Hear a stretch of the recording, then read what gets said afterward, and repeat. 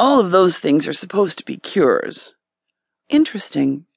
I tried not to look amused. This guy was deep into his belief of being a werewolf. When nothing worked, I began reaching out to other werewolves. It seems like most everyone else is lying about their condition, though, only pretending they're werewolves. What makes you think that?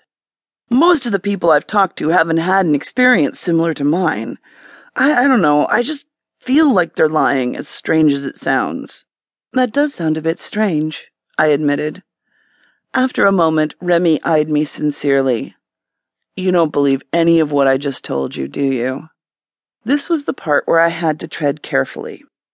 Your story is very interesting. It was the best vague answer I could give. Apparently my response was sufficient enough because he continued. I don't know what happens when I'm a wolf, and I honestly have thought about committing suicide a few times since this all began. Maybe that's why I'm here. Don't worry, though. I don't plan on acting on it. Don't want to act on it. I generally enjoyed life before this happened to me. I just want to find some normality again. Then I think I can make peace with this. Do you consciously think about hurting people? No, of course not. He seemed appalled that I would ask such a thing. I just don't know what happens when I'm a wolf. I'm sure that the werewolf who killed my friend was unaware too.